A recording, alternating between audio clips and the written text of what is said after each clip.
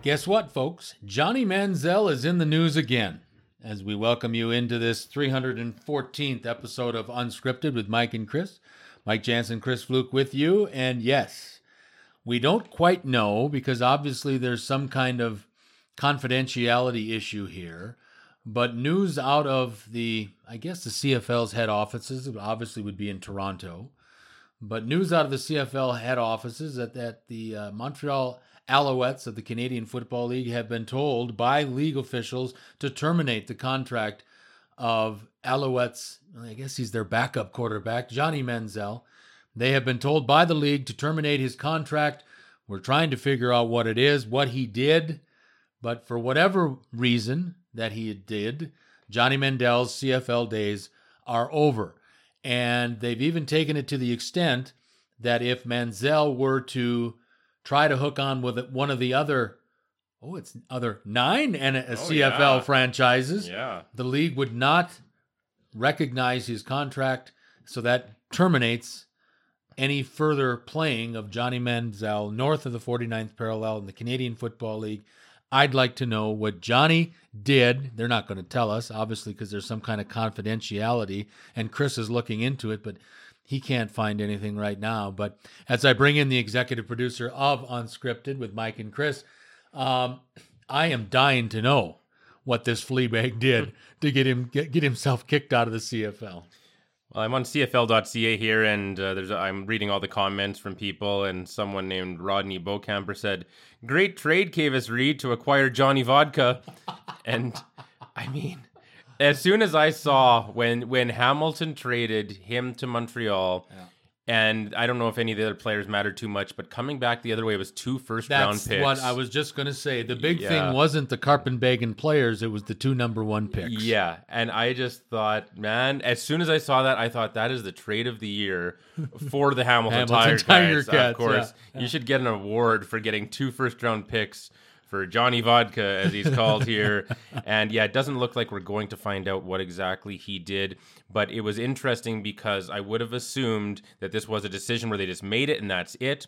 But there's a quote that is a little more leading than maybe they meant to release, where they say, "We presented Mr. Manziel with some options and he was unwilling to proceed," I believe is the exact terminology. So it does indicate that maybe they were willing to not kick him out of the league completely if he did something else, maybe stricter parole type things in this context, and he was just unwilling because he's a big superstar and whatever. But look at this. He's not good enough for the NFL. He's been kicked out of the CFL. The XFL has said they won't sign him. So, I mean, now as long as the AAF can last another 3 or 4 weeks, maybe they'll get Johnny Football. Maybe, I don't know, the Iowa Barnstormers haven't had a quarterback in a while. Do they still have the indoor football league? The indoor arena league? Yeah. Oh, yeah, I'm sure they do. Yeah.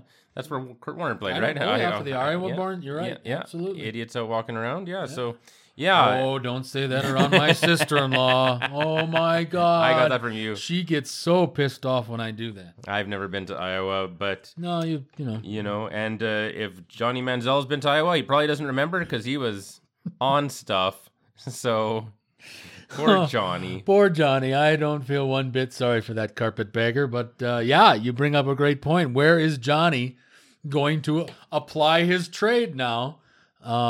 He's too dumb and fucking ditzy to be a broadcaster. Oh, God, yes. I think he'd have to do something with college football. Like, I can't even picture him being a high school coach. Like, he'd have to be like, I don't know. What would he be? Well, my question is, did he even graduate college? Because at the very least, you'd need at the minimum, you'd need to have at least some kind of degree to be a high school coach or a college coach, or I would think, would you not? And I think he left A&M early. So I don't think he ever graduated from Texas A&M. I know what he can do. The same thing they told me this morning what I could do. Take tickets at a movie theater.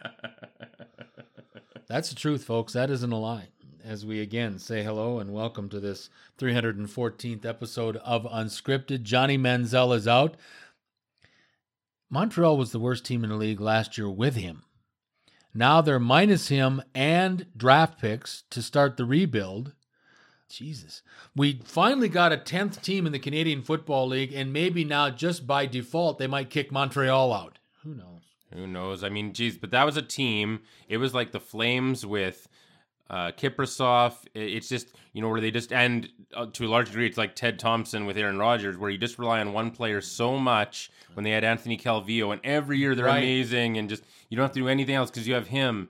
And it was so annoying. So I don't feel bad for the Montreal Alouettes at all. And look, if you want to cheer for a good football team in Quebec, you've always got the Laval Rouge et Or, and they win, or at least go to the championship game every year. So you can cheer for them. I don't have any sympathy for the Alouettes, especially if they're dumb enough to give 2 first-round picks for Johnny Vodka.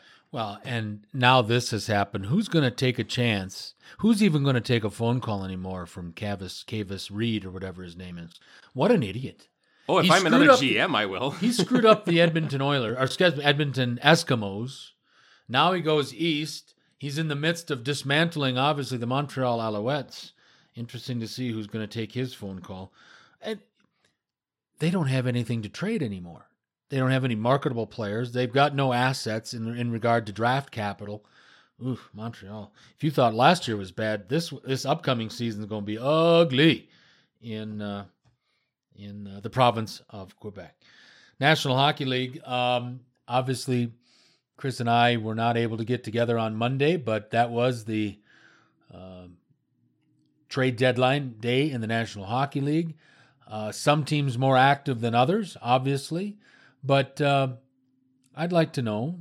And folks, obviously, if you have your opinions, please let us know on one of our different social media avenues for you to share your opinions with us. And we've always said here on Unscripted, and we proved it again last week on our D-Day episode, that if you've got something to say, it will find its way, ooh, that almost rhymes, onto Unscripted Air. We had some great lists and additions to our douchebag list last week on episodes 311 and 312 of Unscripted. But I'd like to know your opinions on the team or teams that may have won the trade deadline in the National Hockey League. I've got a couple. I've got a couple of teams that did nothing or shouldn't have even bothered at the trade deadline. But I asked Chris, who do you think did well after Monday's deadline? Who improved themselves? I'd like to hear that from you, and then I'll add my teams and who maybe should have done something and didn't, or again, maybe they did but didn't do enough. Sure. I would say the deadline day winner was the Vegas Golden Knights acquiring Mr. Stone. I think that was a great, great move. I mean, they're just looking so great. I still wish they would upgrade their backup goaltending situation, but that's a somewhat minor concern as long as Fleury's healthy. So, I mean, geez, though, they just look, they're so complete. That team is so well run. I hope that the Oilers really do get Kelly McCrimmon, the assistant GM there, to be their new GM in the offseason. And speaking of which, that would be the team, to answer the other part of your question, that could have done a lot more and didn't do anything. Although I will give Keith Gretzky some credit. The guy, I feel bad for him because he seems really smart, really thoughtful. He seems like he's just worked his way up, almost like having the Gretzky name was a negative more than a positive in some ways to him, and especially to be doing in Edmonton of all places. And I loved what he was doing because teams all thought he was just going to be this interim GM and, I can just call up and kind of steal a couple of guys away for a song. And people were calling up saying, hey, we want Jesse Puljujarvi. And he said, no problem. All you have to do is take Milan Lucic and 4 more years at $6 million a year, no salary retained. Yeah, you can have Jesse Puljujarvi, no problem. Here you go. And everyone hung up the phone immediately as soon as he said that. A lot of great depth pieces the Oilers do have. They obviously need a lot more, but they have guys like Zach Cassian and Alex Chason, all of which were being looked at by their teams, and we just weren't offered quite enough because Keith Gretzky hasn't given up on the season yet, and why would he? Because he's probably not going to have any other seasons, and I appreciate that. And really, at this point, we can't really commit to full rebuilds in Edmonton. It's not even worth it anymore. We've just gone down that road as much as anybody, and it hasn't worked out. So, yeah, my two favorite teams, I know I'm biased, but I really think those are the best answers to the questions you gave. Mark Stone, our Vancouver bureau chief, mentioned, as soon as that happened, he asked me, the Vegas Golden Knights going to win the Cup now that they have Mark Stone? And I said, well, I could see them certainly going to the finals because the West is wide open. But we'll have more from our Vancouver bureau chief with some great comments about the Canucks in a bit. But yeah, for me, Vegas was the winner, and Edmonton is the one that probably could have at least done something. I have the Winnipeg Jets as a team that did well at the trade deadline, added a lot of depth everywhere on this hockey team. And they can't seem to beat the Minnesota Wild, though. Yeah, last night they lost 0-4. They lost the season series, but I don't think Minnesota's making the playoffs anyway. I have the Jets as a team that won at the deadline. I had the Nashville Predators as a team that won at the deadline. I do have the Golden Knights because of Stone, and I'm very happy for Mark Stone, A, to get out of Ottawa, B, he's going to a playoff contender, and he got an extension. So he had a nice couple of days. Let me tell you, folks, purely weather involved in this comment, but you go from Ottawa to Las Vegas. That was a good day for the Stone family. The Blue Jackets, I think, got better. Mm-hmm. They made 6 deals. They're serious. You got to believe that Tortorella's got to be a little bit happier after making 6 deals, bringing some quality. Teams that I didn't think did very well, Pittsburgh. I don't know if they had, I don't know what their cap situation was. I don't know what their draft capital situation was, but I just thought, here's a team that's synonymous with being in contention and competing for Stanley Cup championships. They didn't do much. Boston, as well as they've been playing lately, winners of 11 straight or something like that, some astronomical number in Boston. They didn't do anything. And our local team, the Floodplain Flames. I know that they were in on a deal with a guy by the name of Jason, starts with a Z, a forward for Minnesota. Zucker. They were close. Something happened there. They were looking for one winger. They were looking for one defenseman. They, I guess it went down to the wire, supposedly, from what I've heard, with Jason Zucker, I believe his name is, with the Minnesota Wild. That deal fell through. That's when they went to backup plan B and brought in the defenseman from L.A. I don't think the Flames did enough. I said, and I will continue to say, that I think they needed to upgrade their goaltending situation if they were legitimately serious about making a deep playoff run. But those are the teams that I think didn't do much and should have done more come this last just concluded NHL trade deadline day in the National Hockey League. Also, before I give Chris the microphone, he's got some comments from our Vancouver bureau chief, Sean Dode, and I'm interested to hear those comments, and Chris will have them for you in just a second as soon as I get this sentence out of my mouth. With their win last night, which was, I believe, off the top of my head, their 9th in a row, the Tampa Bay Lightning, with 19 games still to go on their schedule, went over 100 points. So I think, folks, it's pretty, unless a major catastrophe happens in the Tampa Bay area, and I'm talking it'd have to be like one of those God things, I think the rest of the teams in the National Hockey League are playing for second place. I really do. I really believe that. To have 100 points already with 19 games to go on the schedule, they are the creme de la creme this year in the National Hockey League. And unless something serious happens, like all of their guys are in a car accident, I don't really see anybody stopping the Tampa Bay Lightning this year in the National Hockey League. Yeah, well, if you look at the standings, they're 17 points ahead of Boston for second place in the Eastern Conference. I mean, they could win a couple more games maybe, and they're almost assured the President's Trophy. And my feeling would be, and I'd be interested to hear what you had to say before I want to hear Sean's comments about the trade deadline, but you could really do some serious healing now. If you've got some guys that are nicked up, bumped, a little bit, bumps and bruises and stuff, no one's going to catch you. This would be a really good time, I would think, for John Cooper to sit here and make sure his team is as healthy as they can be going into to the playoff season in the National League for sure. Yeah, I'm sure John Cooper will think about that and hopefully do something about that. I actually don't mind, by the way, the Flames not doing much there I know because you don't. I know. Well, no, but I don't. But even in fairness, even if I don't hate them, I think because their whole success to me is predicated on team chemistry, so you don't want to mess that up too much. And a lot of teams do that at the NHL trade deadline. That's great point, no question. They have.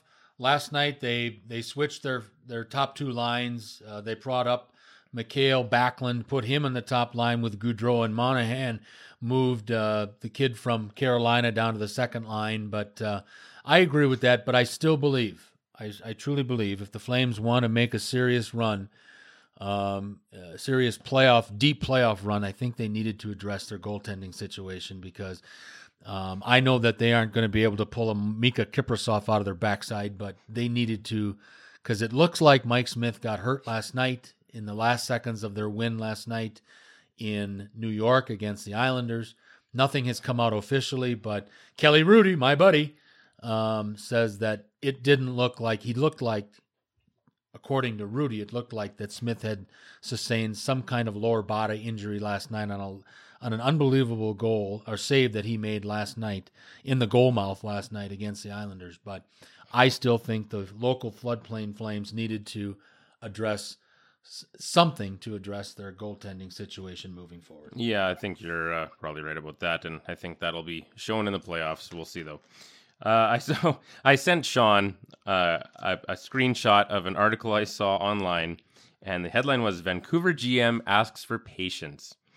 And this was after, because we had talked, and I said, "Hey, Sam Gagner, another game-winning goal," or at least that might have been his first. I don't know if that was his first or second game-winning goal, but Sam Gagner back like a few years ago, back in the day, looking pretty good on the Oilers. We traded him for the completely useless Ryan Spooner, who they tried on the first line in Vancouver, and by the end of the game was stapled to the bench because he's useless. So Sean even said, "Wow, nice to see Edmonton win a trade," and I said, "Yeah, it's amazing." But anyway, so here's what I sent Sean: a picture. So headline: Vancouver GM asks for patience. We could do a whole episode on that sentence there, but anyway, so the article, just one quick paragraph here, says Canucks GM Jim Benning said to Canucks fans, "The message to our fans is to continue to be patient. We're going to do things the right way. We're going to draft and develop, and we're going to develop this thing piece by piece so we can be competitive for a long time," which was not what you want to tell our very, very hockey educated Vancouver bureau chief, who said to me, his direct response after that, I said that picture was, "You ever seen Die Hard?" And I said, "Okay, yeah." And so he says, "The dad from Urkel," which of course is Reginald VelJohnson, says to John McClane at one point over the radio that the FBI is now in charge and that, quote, "they're running the universal terrorist playbook and they're running it step by step," end quote. Same shit as Benning's management, the most boring, basic, unthoughtful, simple, structured, reactionary way. No smarts, no outside the box thinking, refusal to bring in anybody to help him, terrible cap management, terrible communication, terrible pro scouting, terrible hair dye. Benning has traded for a total of 11 draft picks in his 4.5 years here. He has traded away 12 picks in the same time. The New York Rangers have acquired 12 draft picks in the last 12 months since they decided to become sellers ahead of last year's trade deadline. Who knows how to rebuild, and who knows how to be a gigantic fucktard? I'm going to go on a limb and say that Benning is not on Mr. Dode's Christmas card list. How do you argue with that, though? No, absolutely, I can't. There's absolutely. I got to be honest with you. I thought, in fairness, and I bet Sean would be surprised by this too. I still don't know what's going to happen long term in regard to the Canucks, meaning this season, but I thought that they would be down there where the LA Kings are this year. Yeah. And I think, in fairness, whether it's Green the coach or whatever it is, but I think in Vancouver, even the most ardent hockey fans have got to see some positive light, because I thought this team was doomed to be just horseshit this year. And I don't know if they're going to make the playoffs, but I can say that I have been surprised. I thought they would be down there in the gutter trash area, down there where the LA Kings and some of their buddies are right now. And that's absolutely true. But now, is this a sustainable thing? Is this the new baseline? I don't think anyone believes that. I mean, you either want to be pretty much at the bottom of the league, doing a true rebuild and getting really good picks and everything, or you want to be looking like you've made progress and you're making it sustainably and you're building and building gradually and incrementally. This just feels like they had a hot start kind of randomly. Yeah. They've had EP40, as he's called, Elias Pettersson, who's been unbelievable. He's the rookie of the year right now. Yeah, of course he is. Yeah, and so between him and a somewhat fortuitous start to the season, I think that's led to this mirage of where they're actually at right now. I don't see, other than Mr. Pettersson, this really being overly sustainable going forward, and there's a lot to dislike. I love Sean's point, and that's hard to believe because, yeah, the whole thing about Benning is like, well, he sucks in a lot of ways, but at least he's supposed to be this draft guru. The fact that he's traded away more picks than he's accrued is unbelievable. Like, that's unforgivable. And then when he contrasted with the Rangers, who have done, 12 picks in the last year, that's how you do it. Like, the Rangers have, give the New York Rangers some credit here. It's tough to rebuild in that market, right? Damn near impossible. Yeah, and so then for them to actually get out in front of it and say, you know what, we're going to be honest with you, straight up, here's what we're doing, we're rebuilding. And then go hard on the picks. Like, we're just going to, rack them up like crazy. Some of them are going to hit. They'll probably be back in no time, right? And so, this is a great lesson for the Oilers, a great lesson for the Canucks. And I have, I've never cared for the New York Rangers or anything. And, why would you? But if you're not from New York, but really, I'm kind of rooting for them to get back to being a premier franchise soon because they deserve it. Who's the general manager right now in New York? Do you know off the top of your head? Yeah, but, forget his name. Whatever. I think the one thing he needs to make sure, please, is make sure that James Dolan doesn't know where your office is. And then he'll come in, meddle, and muck it up. Because people forget that not only does James Dolan own the New York Knicks and Madison Square Garden, he also owns the New York Rangers. And the last thing I'd want to see, because I agree, I think that the Rangers have made great strides this year. I never believed in my wildest dreams that New York would ever tell their rabid fan base that they are going through a rebuild. Mm-hmm. And damn it, they've done it. But you know what? Why not? Remember the big story in 1994. It had been since 1940. It had been 54 years since the New York Rangers had won Lord Stanley's Cup. And when Mike Keenan and Mark Messier and Richter the goaltender and Adam Graves and all the rest of them finally broke through, beat the Canucks in 7 games in 94. But people remember this. It's now been 20-some years since they last won a Stanley Cup. 25. 25, that's right. It's been another 25 years. They have won 54 and 25, that's 79. They've won 1 cup in 79 years in New York.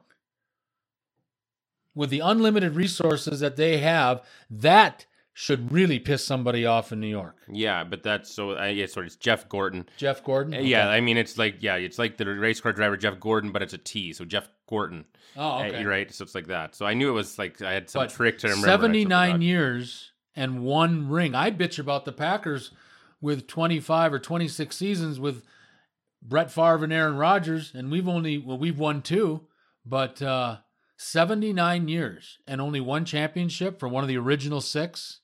And I'm telling you, folks, I've been in some weird parts of the world. Fun parts, Thailand. But you're sitting there in some of the places I've been in the world, and you ask them, can you name me 2 National Hockey League teams? And one of them will always be the New York Rangers. I don't care what it is. It just seems amazing to me that the New York Rangers, 79 years and only won 1 Stanley Cup championship. Talking about those Rangers, kind of felt bad for this guy. I don't know his first name. Zuccarello is his... Mats Zuccarello. Poor guy gets traded. He goes from the rebuilding New York Rangers to the Dallas Stars with a, I guess, better than average chance to get that last remaining playoff spot in the Western Conference of the National Hockey League. His first game, hadn't even made it to the, I guess they made it through the first intermission, but in the second period, guy breaks his arm. Out indefinitely. That sucks. It's too bad for him. It's too bad for Dallas. I think that was a good trade for the Dallas Stars. The guy gets on the ice, gets through the first period, middle of second period, breaks his arm, out indefinitely. That's too bad. That's too bad. But, oh well. A lot of things to talk about on this 314th episode of Unscripted with Mike and Chris. Real quick, before we get out of here, there's some guys in this world, Johnny Manziel, some guys in this world just don't seem to get it. I'd put Johnny Manziel on that list. I'm kind of surprised now that I thought about it that Johnny didn't make our D-Day list. But there's a couple others that we'll talk about over the duration of the week that I'm surprised didn't make our D-Day list. One of them is the current point guard of the Boston Celtics, but I digress. This guy should have been on the douchebag list. There's no question about it. And he just continues to screw it up. And, he must have talent because for some reason he keeps finding work in the National Football League. And his name is Pac-Man Jones. Pac-Man was arrested at an Indiana casino last night. Public intoxication, disorderly conduct, and intimidation. And Chris has just told me that he was trying to cheat the house. He was trying to cheat to win inside the casino. So that's numero uno in a casino is you don't try to screw the house. That will get you a real quick invite to meet a guy named Vito who really doesn't know how to spell Vito, and he's just there to kick the shit out of you. Pac-Man Jones was arrested in an Indiana casino. Now, he had a tryout last year with somebody, and I can't remember who it was. He's most famous for the years that he spent with the Cincinnati Bengals, 2 tours with the Bengals, mixed in there for a while he was a Dallas Cowboy. There's never been a denial about his physical tools. But I'd hate to see what Pac-Man Jones's score was on the Wonderlic test. Ooh, we could probably find that. I bet you could. But I bet that bad boy hovers around 0 or negative numbers. Well, it can't be less than Morris Claiborne's 4. Well, but Morris Claiborne has had a trouble in the National Football League since he's been in, and for some reason, even Morris Claiborne has been able to stay out of big trouble. And remember, I go back to the days when Pac-Man Jones got in trouble in a Vegas strip club. And in Vegas, there are 2 types of strip clubs. There are the ones where they take everything off and alcohol is served. And then there's the other one where no alcohol is served, but the girls have to keep the bras and panties on or pasties on or something. But Pac-Man got in trouble in a Vegas strip club where there wasn't alcohol involved. That's how dumb this guy is. So I'm just wondering, will this be the end? Will we see Pac-Man Jones just because out of pure stupidity, the league says, nope. And he can't play in the XFL next year either because I know he's got a record and it's not a 45 or 78. So it'll be interesting to see what happens to Pac-Man Jones. But I just had to make mention of this because there are some people in life that just never seem to get it. Well, it's funny, as I'm looking up his Wonderlic score, which I haven't found yet. Oh, hold on. I believe I don't know when this is from. I just saw this now. I believe Adam Pac-Man Jones scored 9 out of 50. 9? Okay. 9 out of 50, so he's 18%. He's not as dumb as Morris Claiborne, but he isn't a rocket scientist either. But the funny thing is, too, and this is what I was really looking for also, is, and this is a perfect article here from USA Today, December 28th, 2013. This is right after, remember, he didn't want the name anymore because he was changing. Right. And the headline is, Adam Pac-Man Jones on his personal evolution. Like he's just this new guy. He can't spell personal or evolution. And it says, Cincinnati Bengals teammates still call him Pac-Man. But blah, blah, blah. Anyway, but yeah, on his personal evolution, he's a new guy. He's not Pac-Man. He's just Adam Jones now. And no, same guy. Meet the new guy, same as the old guy. And it's the usual, but yes, 9. I was hoping for single digits. So that was makes I. 18%. I was thinking, if there was a guy that was going to challenge Morris Claiborne's 4, I thought it would have been Adam Pac-Man Jones. Yeah, I think Terrell Pryor is 5, and then whatever else. So, and he was a quarterback, but he went to the Ohio State University, so where they have Urban Meyer as an instructor. Did you see that? you probably don't know this guy, but I do.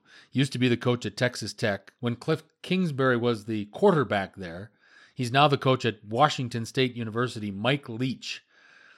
He is an inventor of some kind of offensive system. But long story short, he also this year, in this spring semester at Washington State University in Pullman, Washington, is teaching an ethics class. Yeah, that's great. I can't get it with these guys with this ethics classes. Because they don't have problems with the NC2A, the National Communists Against Athletes. They don't have a problem with the NCAA, so that qualifies them to teach an ethics class. Remember, the most famous instructor this spring semester at The Ohio State University is one Urban Meyer.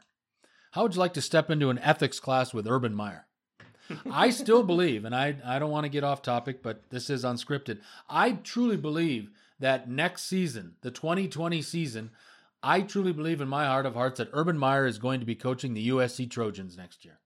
Yeah, everything that I've seen online seems to point in that direction, certainly. But actually with Cliff Kingsbury there, I forgot that he got the job in Arizona now. Yeah. And that's going to be a disaster. Like a guy that is just, to me, everything I looked up, not qualified at all for this, combined with Josh Rosen, who it's funny because they keep saying, hey, is Rosen still your quarterback? And it's always, well, yes, right now for sure he is. Well, we have a story about that in later episodes of Unscripted this week. But that's going to be bad in Arizona. They're going to be last place in the, I think they're going to be last place in the NFC. They could be last place in the XFL. If they were deemed a franchise in the XFL, they might be last. But hey, listen, that was the team that beat the Packers and cost McCarthy his job. It was the Arizona Cardinals game when they lost in Lambeau to the Cardinals. My God, that makes me sick. We've got to run. I've got to go throw up. Thanks, everybody, for participating. Hope that you continue to do so. A lot of things to talk about this week. National Football League, some more NHL. Obviously, we've got some stories from the NBA, and we've got some interesting things about the pitch clock coming from Major League Baseball. I saw a spring training game the other day. I'm very intrigued by it, but we've got some news on that as well. Having said all that, for the executive producer of Unscripted, Mr. Chris Fluke, I'm Mike Jansen. Until next time.